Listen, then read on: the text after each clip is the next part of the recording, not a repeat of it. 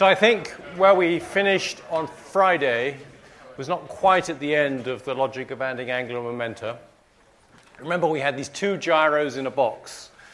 The rate at which one span was J1, the rate at which the other was spinning was J2, and we were trying to understand what the states of the box were, which had well-defined angular momentum, and what predictions we would get for if we opened the box and measured the individual gyros. And we had shown that what you would expect on physical grounds was the case, that if you orient the first gyro with the z-axis and the second gyro both with the z-axis also, then the two angular momenta would add, because as if they were parallel to each other, and we would get a state with total angular momentum J1 plus J2, and apparently all of it down the z-axis. And then we used the J minus operator, the reorientation operator, J minus, to create this state in which we still had the same large amount of angular momentum because the two gyros are parallel to each other. But we didn't have it all parallel to the z-axis. And the algebra led us to this expression here, that this state is a linear combination of the state in which the first gyro is offset from the z-axis, but the second gyro is on the axis, and the state in which the first gyro is on axis and the second is offset from axis. And I was just saying, as the lecture closed, how to get this object here. This object here has to be a linear combination of these same two states. So this is a state of the box. This is a state of the box. Neither of these states of the box is a state of well-defined angular momentum of the box. This linear combination is, and there's another linear combination of these two, which is a state of well-defined angular momentum. That's this state, which has less total angular momentum of the box, and it has this state that we're looking for has to be orthogonal to that. And one good way of writing it is to say that J minus 1, so this is the state in which the gyros are not parallel to each other quite, but all of the angular momentum available, given that they're not parallel, is along the z-axis, that this is the linear combination orthogonal, which you could write as J2 over J of J1, J1 minus 1, J2 minus root J1 over J of J1, J2 minus 1. So here we have the slightly strange thing. We have the state in which, so this is a state in which the two gyros are not quite parallel to each other, which is why the total angular momentum of the box is less than maximum. Here they are parallel to each other, and yet when you look in here, it turns out it looks as if they're not, because one of them is aligned with the z-axis and the other isn't. And here we have a linear combination of the same two states of the contents of the box, but with a different coefficients out front, and crucially a minus sign here, and that has the physical interpretation of the two gyros not being parallel to each other. So let's try and clarify this strange situation. Get used to it, I suppose, is the state of affairs, by doing a concrete example. What does it look like in the very important case that we say J1 is 1 and J2 is a half? That means, obviously, that J, the maximum angular momentum we can get, is 3 halves. And we're going to have a diagram now that looks like this. So that was all in general. Now we're going to be looking more, we can say more concretely what we're going to have. We're going to have 3 halves at the top here, which is going to be the same as 1. Well, we can just say 1 and plus. So I'm using a shorthand notation here, right? So I've got that J1 M is now going to be objects like 1, nothing, and minus 1, right? Because there's no need to write this down. I'm writing down the possible values for m. M is 1, m is nothing, m is minus 1. And J2m can be, because J2 is a half, I can write this as plus and minus, where I'm writing down the values of m in the sense of plus a half and minus a half, right? That's a shorthand notation that makes life a bit easier. So this is just a different notation for that state, a more compact notation for that state. If we would come down here, what would we have? We would have 3 halves, 1 half, right? That's because J is 3 halves. And what would it be? It would be the square root of 1 over 2. Sorry, not at all true. It would be J1, which is 1, over J, which is 3 halves. Oops, I'm in danger of running out of space. Let's just shave that off. It'll be 1 over 3 halves times nothing plus, and now I want this state, which is going to be a half over 3 halves, the square root of a half over 3 halves of 1 and minus. So what does that, let's just clean that up a little bit. That's equal to root 2/3 of nothing plus, this is going to be 1/3, root 1/3 of 1 minus. Notice a nice thing about this is that the linear combination of these states of what's in the box that we generate comes out beautifully normalized. This thing squared plus this thing squared, 2/3 plus 1/3 comes to 1. It comes out normalized automatically, and that provides a nice check on your algebra. So it's good to check that it is properly normalized, because if it isn't, the algebra's gone wrong somewhere. We now have a physical prediction. If you look at this state here, and what we might be talking about now, that J1 equals 1, that might be the orbital angular momentum of an electron, and that J2 equals a half might be the spin angular momentum of the electron. So we might be talking about the total angular momentum of the electron due to both its spin and its orbital motion. And if you would look inside the box, if you would examine the atom, the electron in detail, when it was in this state, you would find that there was a probability of this thing squared, i.e. 2/3, that the orbital angular momentum in the z direction would be nothing, and the spin would be along the z direction, and there would be a probability of 1/3 that the orbital angular momentum would be all parallel to the z-axis, or as parallel to the z-axis as it can be, and the spin and the electron spin would be pointing downwards. All right? So that's the physical interpretation of this. So we have that P spin up equals 2/3, and P spin down in this particular state is equal to 1/3. That's the physical meaning of these numbers here. If we would, okay, so now let's ask, what's this state here? We would like to, there are some more states to find. This is the state in which we have we have 1 unit less of angular momentum than we have on the outer circle. So this is the state, a half of the box. It's going to be a linear combination of these two things, and it's going to be the linear combination which is orthogonal to these two things because it's an eigenket of the total angular momentum squared operator for the box, which it's an eigenket of that which has eigenvalue different from this. So it must be orthogonal to this by the orthogonality of the eigenkets of Hermitian operators.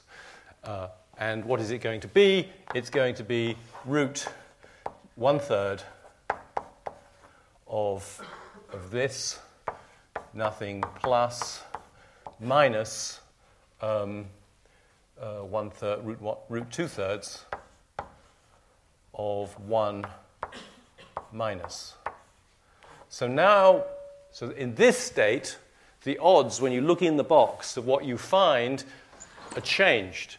In this state, which has less angular momentum in total, the probability of spin up is this thing squared, i.e. 1/3, and the probability of spin down is 2/3. So that's the physical implication of this. It's an interesting exercise to apply the J minus operator here to generate this. So if we take this state and apply the J minus operator to it, on the left side we're going to get 3/2 minus 1/2, which is this state here. Let's just have a new diagram because we're running out of space there. So here we have 3/2 minus 1/2. And it's going to be obtained by using the J minus operators on the left and the right of that equation. And I recommend that you do this. I'll just write down what the answer is for the moment.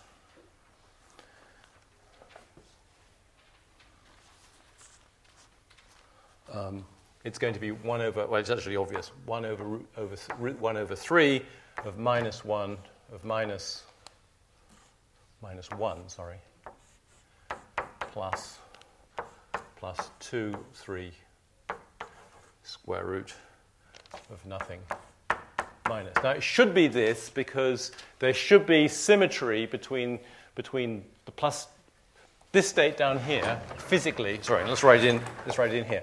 This state here, physically, it's evident that this has to be, this is obviously minus 3, this is 3/2, and all of it anti-parallel to the axis, 3/2 minus 3/2, and physically, it has to be that both of them are pointing down, right? So it has to be minus 1 minus orbital angular momentum down, spin down, which is obviously the sort of negative of what we put at the top there.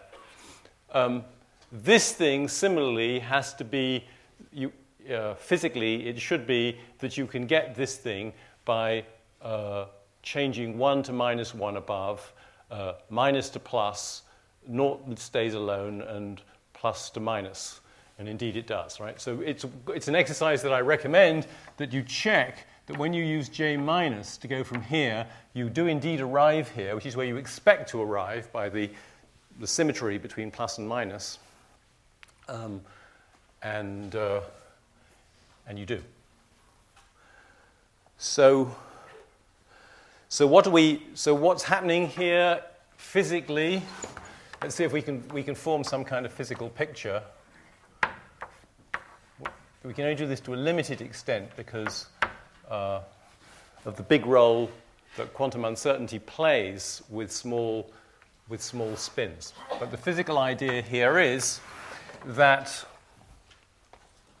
so let's take this 3/2 state. What do we have? We have some angular momentum vector which is in some sense 3/2 long, and it's only got 1/2 of it in the z direction.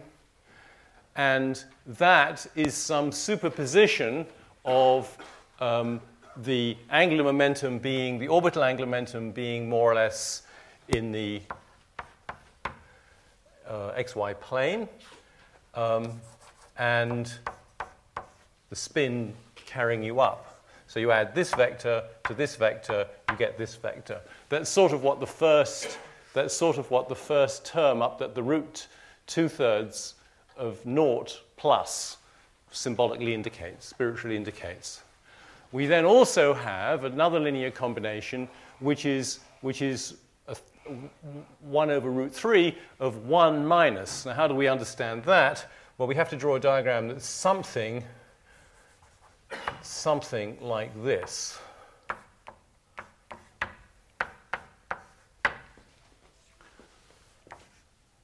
So we're now combining the orbital angular momentum, which is sort of vaguely along the z-axis. Remember, I stressed that when you're dealing with small spin systems, you can never get the angular momentum exactly parallel to the z-axis. There's always a significant amount in the xy plane, right? So this is the direction of z. This is the xy plane. So this vector shouldn't be going straight up, and I shouldn't have drawn this vector going straight up really either. That should have been at some funny angle. In fact, let's improve the quality of the diagram a bit by making it not go straight up. Let's make it go like that. And then I've got minus pointing down, but again, it's not pointing straight down because there's always, I stressed, with spin a half, there's as much angular momentum parallel to each axis at all times. So this is the sort of diagrammatic representation of that expression up there. And how do you think about this? A possible way of thinking about this physically is to say to yourself, well,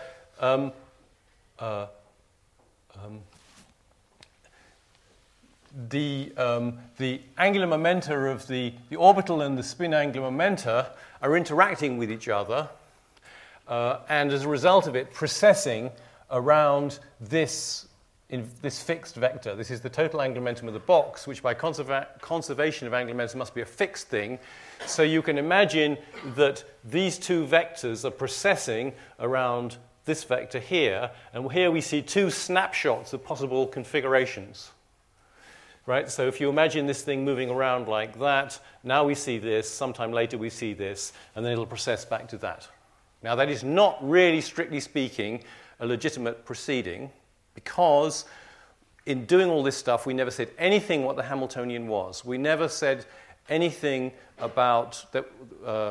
We just had these two gyros in a box, and they weren't physically interacting in any way. Consequently, they have no means mechanically for exchanging angular momentum.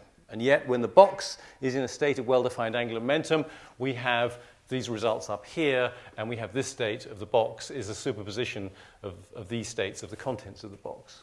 So beware of this picture, but there is a certain amount of intuitive satisfaction in this picture, and it does at least give you a physical understanding of why it is that a state of well-defined angular momentum for the box is not a state of well-defined angular momentum of the contents of the box.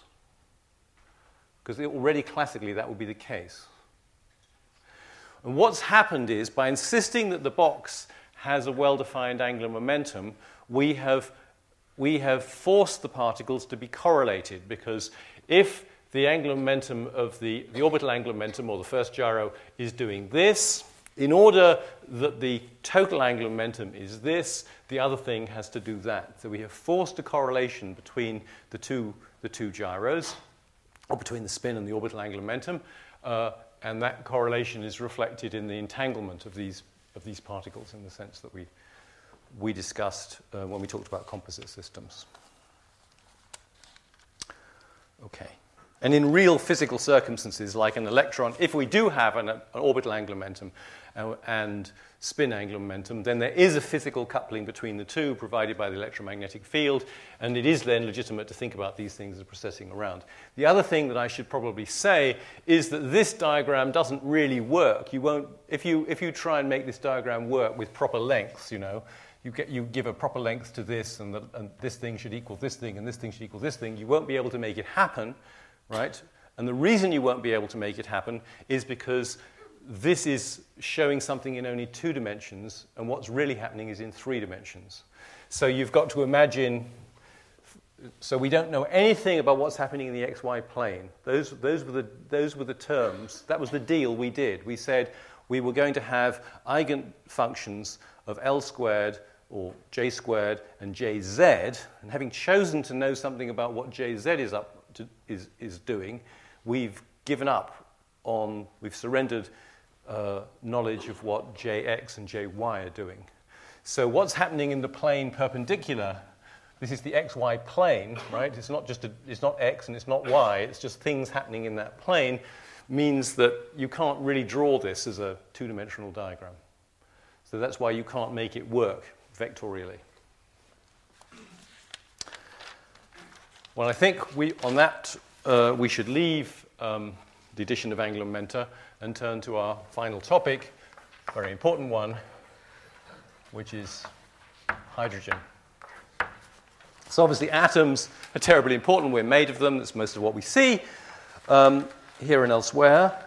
And they're also have played a crucial role in the development of quantum mechanics. Quantum mechanics was developed in order to build models of atoms. It is amazing that this enterprise was successful, because even simple atoms, like an oxygen atom, is substantially more is a substantially less friendly dynamical system than, say, the solar system, because it contains, right, an oxygen atom contains 8 electrons and the nucleus.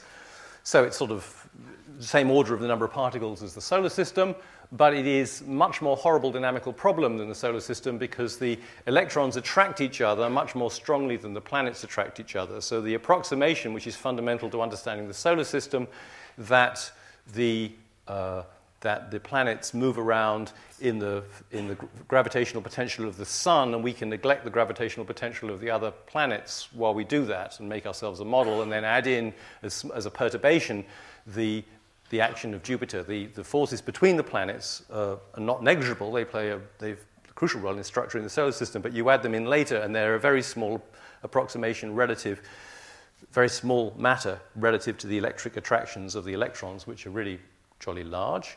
Another problem about an oxygen atom is that the particles are moving with speed v, which is on the order of it's on the order of 8 over 137, so several percent of the speed of light. You're talking about a system which is mildly relativistic. The contribution of relativity to motion in the solar system is very much smaller. We're moving at 30 kilometers a second, which is less than a thousandth of the speed of light. So relativistic corrections are much more important. Another very serious problem is that these particles which are moving around in an oxygen atom are all magnetized gyroscopes, right? They all have spin, significant amount of spin. Of course, the Earth has spin, but it spins very small. It's enormously small compared to its orbital angular momentum. And the Earth is magnetized, but the magnetic couplings between the Sun and planets and between planet and planet are completely derisory and negligible. And yet it took physicists, to get a pretty good understanding of the solar system was the work of the whole 18th and 19th centuries. It was with the work of Bessel that the classical structure of the solar system was pretty much under control.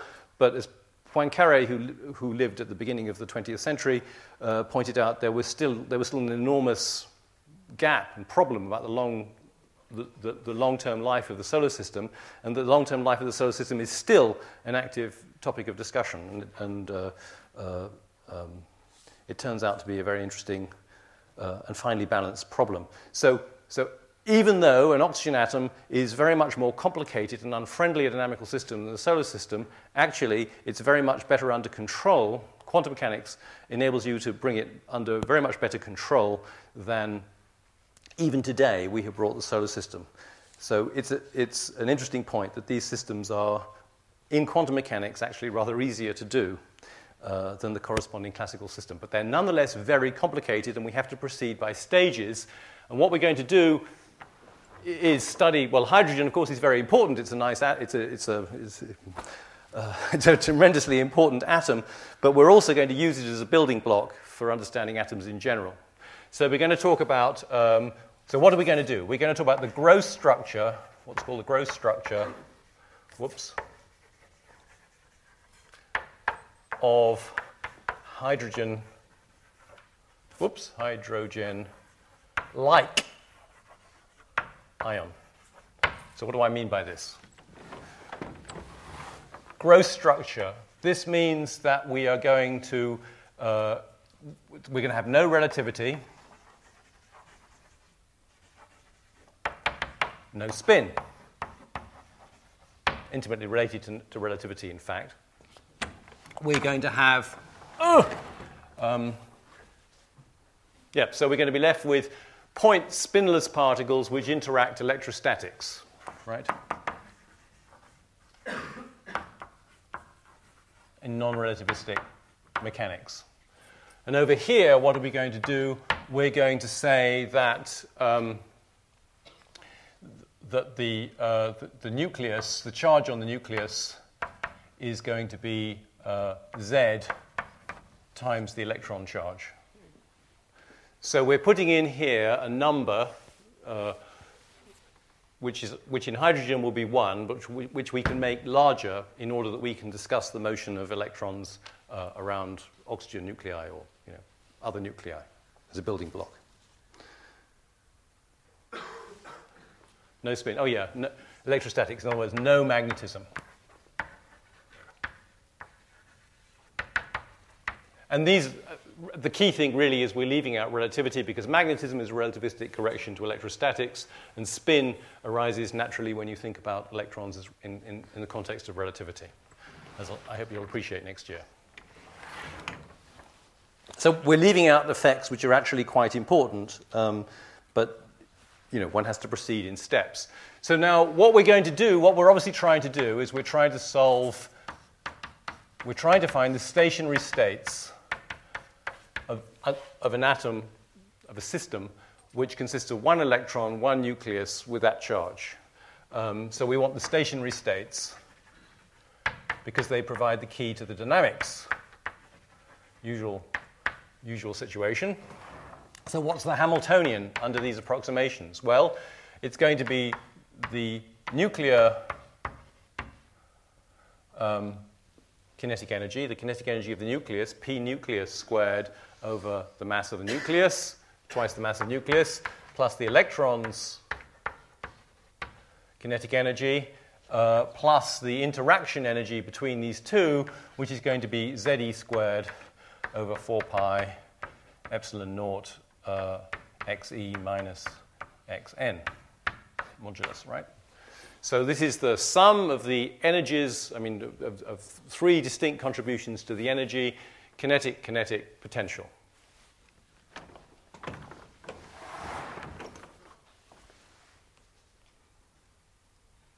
Right, so we want to know what does this look like in the position representation.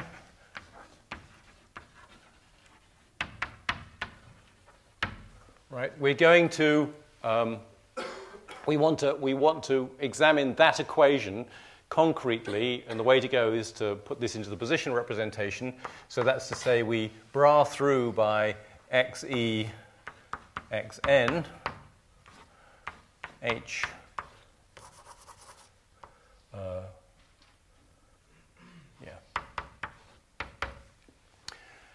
and then what we want is the position representation of this, which is going to be minus h bar squared del squared with respect to xn over 2m nucleus, right? Because this is the kinetic energy operator, which we know that P is minus IH bar gradient, so P squared is minus h bar squared nabla squared. So what does this mean? This sub xn means this involves derivatives with respect to the components of the position of the nucleus. Minus h bar squared over 2 mass of the electron, del squared x electron, minus ze squared over 4 pi epsilon naught. This is already in the position representation, if you like, xe minus xn. So all this stuff times psi, I've run out of space to put it in, times psi is going to equal E times psi, right? So this is the usual stuff that psi, which is a function of x, E, and xn, so it's a function of 6 variables, is xn, xe, E. It's the wave function of the stationary state of energy E. So we've got here now, so we've reduced our abstract equation to a very frightening partial differential equation in 6 independent variables, right? Because we've got the positions, the 3 components of xn and the 3 components of xe. So it's we've got a PDE in 6 independent variables. The astonishing thing is that we can solve this exactly and without a huge amount of sweat. And as in the solution of any number of problems in physics, the key is to choose your coordinates correctly. That's quite generally the case, that a problem which is very frightening in general, with a clever choice of coordinates, you're all done. So we need new coordinates. We need to transform this equation to new coordinates, and the ones we take are big X, which is classically the center of mass coordinate. So that's going to be me xe plus mass of the nucleus times the position of the nucleus over me plus mn. All right, so that's the center of mass coordinate.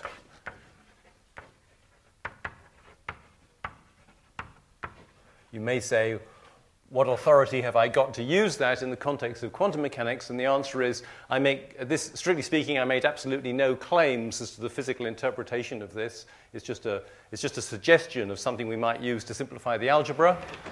But as rational beings, we know physically what that means.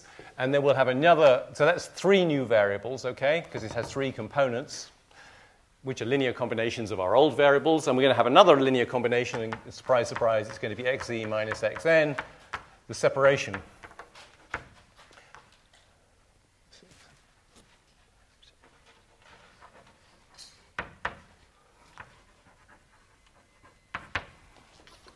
So all we do now is plotting mathematics in order to rip out of that differential equation xn and xe and insert the corresponding things with this. So let's see how this goes.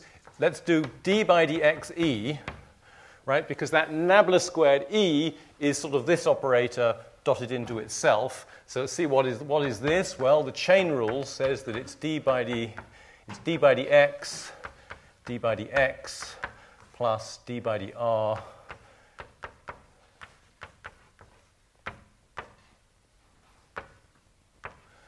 So this is the chain rule. Mathematics, nothing to do with physics, but because it's mathematics, it's definitely true. And this dot implies a summation, right? Because this thing's got 3 components, so this is dx1 by dxe, d by dx1 plus dx2 by dxe, d by dx2, etc., etc., etc. Now, fortunately, these partial derivatives are nice, friendly things because we just have linear combinations here. So I think we can easily see what this amounts to. This is going to be me over me plus mn. That's what this partial derivative comes to from up there of d by dx plus, and what's this partial derivative is nice and simple. It's just 1, so we're just going to get plus d by dr. So I've still got, this is a shorthand for 3 equations because this is d by dxe1 is equal to this thing times d by dx1 plus d by dr1, etc. We want this thing dotted into itself. So what we have to do is multiply this on itself with a dot between the 2. And what do we get? We get that del squared x sub e is equal to, we get this thing squared, of course, so we have me over me plus mn squared d2 by dx squared. Well, no, we can write that more handily as del squared with a big X, I think more clearly.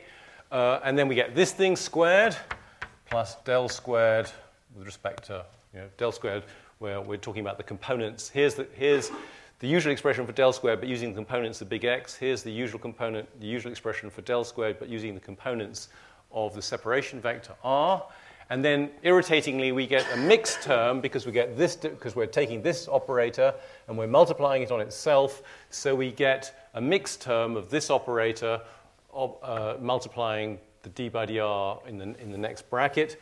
And then we have this thing doing this. So we end up with plus 2 of me over me plus mn of d2 by dx dr. So this is not very nice. Nobody wants this. This is excellent. We've got a relationship. We've found a relationship for this, which we want, in terms of this and this, which are fine, but this is definitely not required. Would kindly go away. And we can make it go away easily by just working out what d by dxn is. That's going to be d big X by dxn, which is going to be mass n, mass of the nucleus over mass of electron plus mass of the nucleus, d by d big X. And then it's going to be dr by dxn, which is going to give us a minus 1 instead of a plus 1. So this will be minus d by dr now. And when we square this up to work out what del squared of xn is, we get this thing squared, of course, mn over me plus mn squared del squared, whoops, of big X. So that's this one squared. And then, of course, we get this one squared, and never mind the minus sign because we're squaring up. So this becomes a plus del squared with respect to the separation variable components.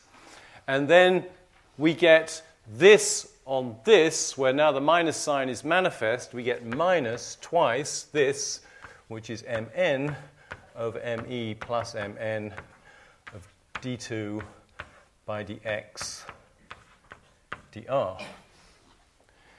So we have expressions which are very similar, but include one has a plus sign, one has a minus sign. So what we want to do now is work out 1 over me del squared with xe plus 1 over mn of del squared with respect to xn. So 1 over me times that top equation plus 1 over mn times this, which is actually exactly what occurs in our Hamiltonian.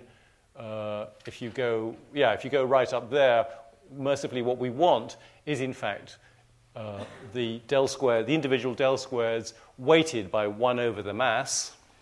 And what's this equal to? This is equal to, we get del squared x twice, once from here and once from there. We used to have an me squared over me plus mn squared, but we divided through by me, so we have an me. And then similarly from here we have an mn over me plus mn squared. That's the result of adding this with this weight to that. Similarly, what do we get here? We get a common factor of del squared r, and we have a 1 over me plus a 1 over mn. And these terms go away, right? Because by the time we divide it through by me, at the top we have just 2 over me plus mn times that mixed derivative. By the time we divide it by mn, we just have minus 2 over that, so they go away. So this that we want in the Hamiltonian is equal to this, which can be simplified and written as 1 over me plus mn del squared x plus 1 over mu del squared of r, where mu is exactly equal to me mn over me plus mn and goes by the name of the reduced mass.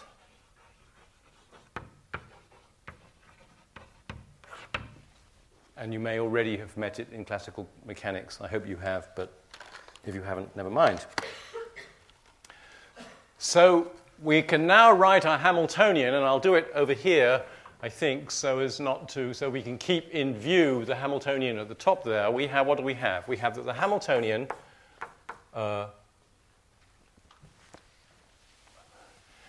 involves that, what we have is a minus h bar squared over 2,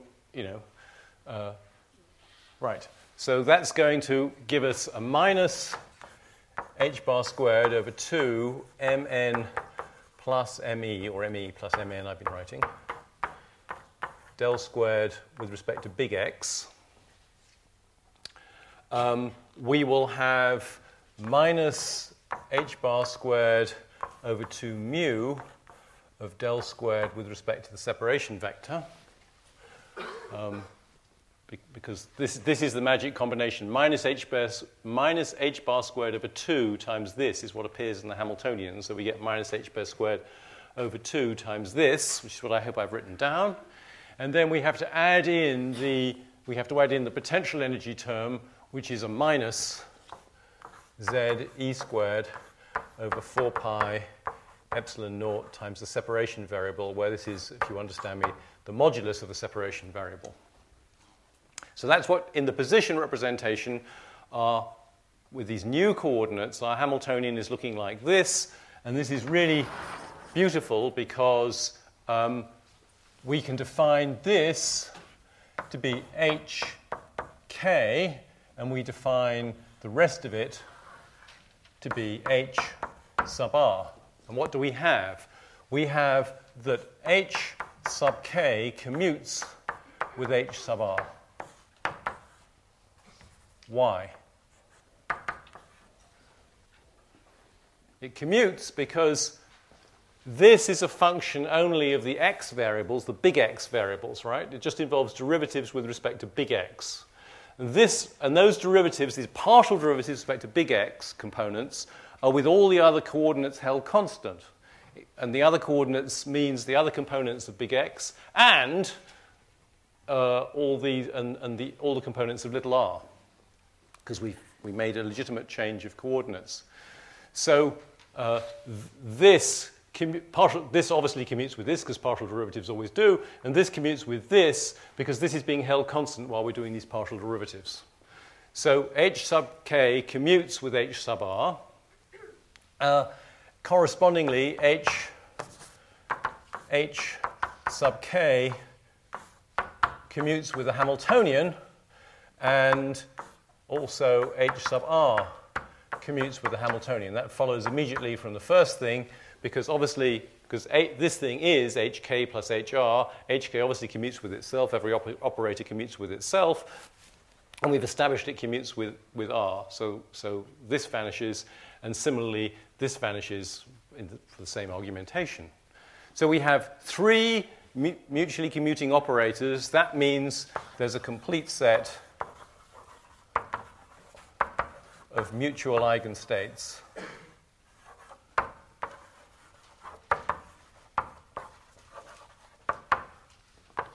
of h, hk, and hr.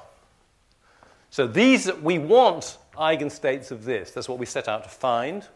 And what we've discovered is that if we find the eigenstates of this and this, all we need to do is multiply them together, and we will have eigenstates of this.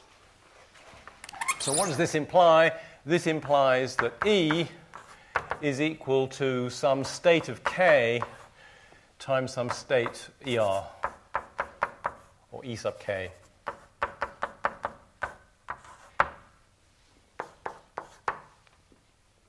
Now, I have to be a little bit careful. I think I've said something that's not strictly speaking true.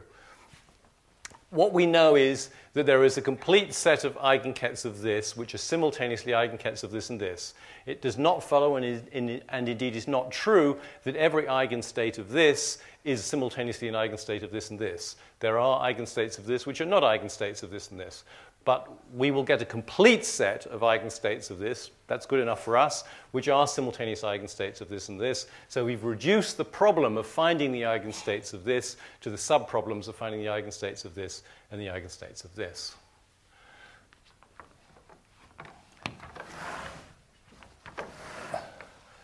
So hk is just the kinetic energy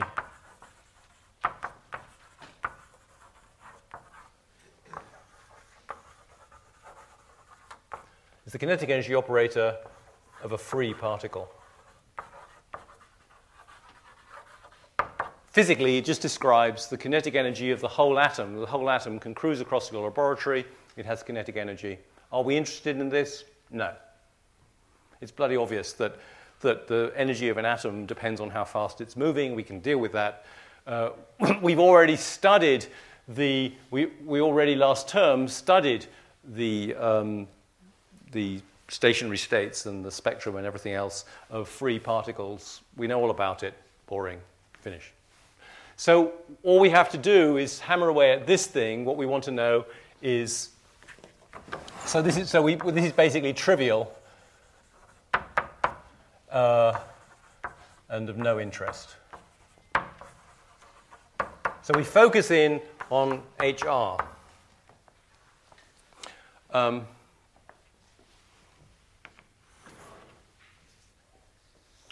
Now, we went to some considerable trouble to show, so this has to be studied. What we want to deal with is HR, ER is equal to ER, ER.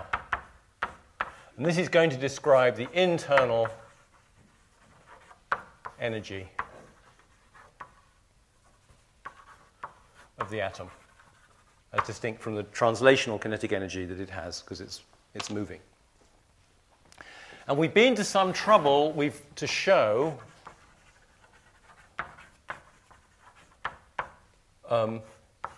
del squared was equal to PR squared minus H over H bar squared.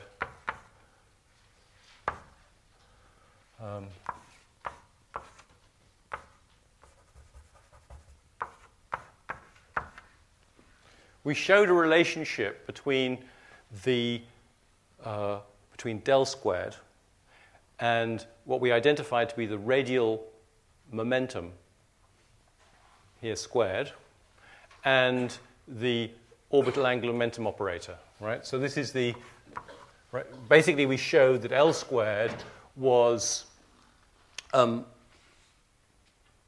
squared times the angular parts that we were familiar with inside del squared, the Laplacian.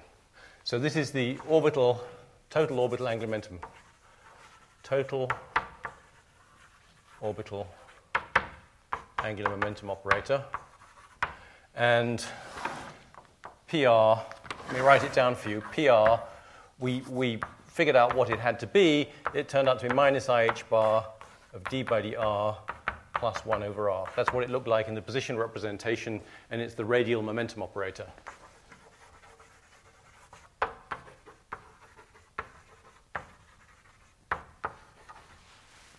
So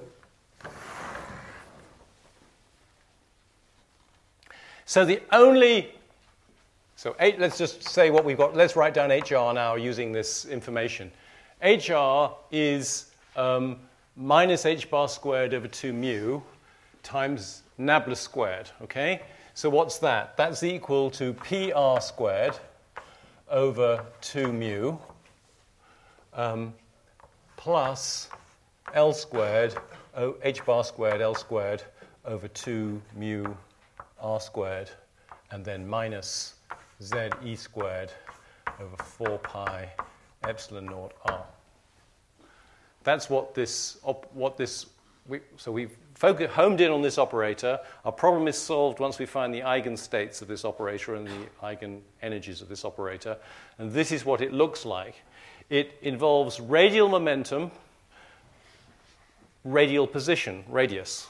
And for the rest, it involves the total orbital angular momentum operator. So the brilliant thing is that HR L squared equals naught. It's also true that HR comma LZ equals naught. Why is that? Because L squared, remember, it can be represented as a partial differential operator in terms of dBd thetas and dBd phis. So it clearly commutes with this, and it commutes with this, and it jolly well commutes with itself. Similarly, LZ turned out to be minus IH bar d by d phi, the azimuthal angle. So it commutes, and LZ we know commutes with L squared, and it clearly commutes with R and PR. So what do we learn from this? There's a complete set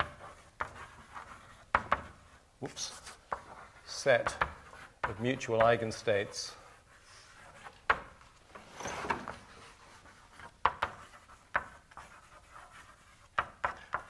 of H and L squared.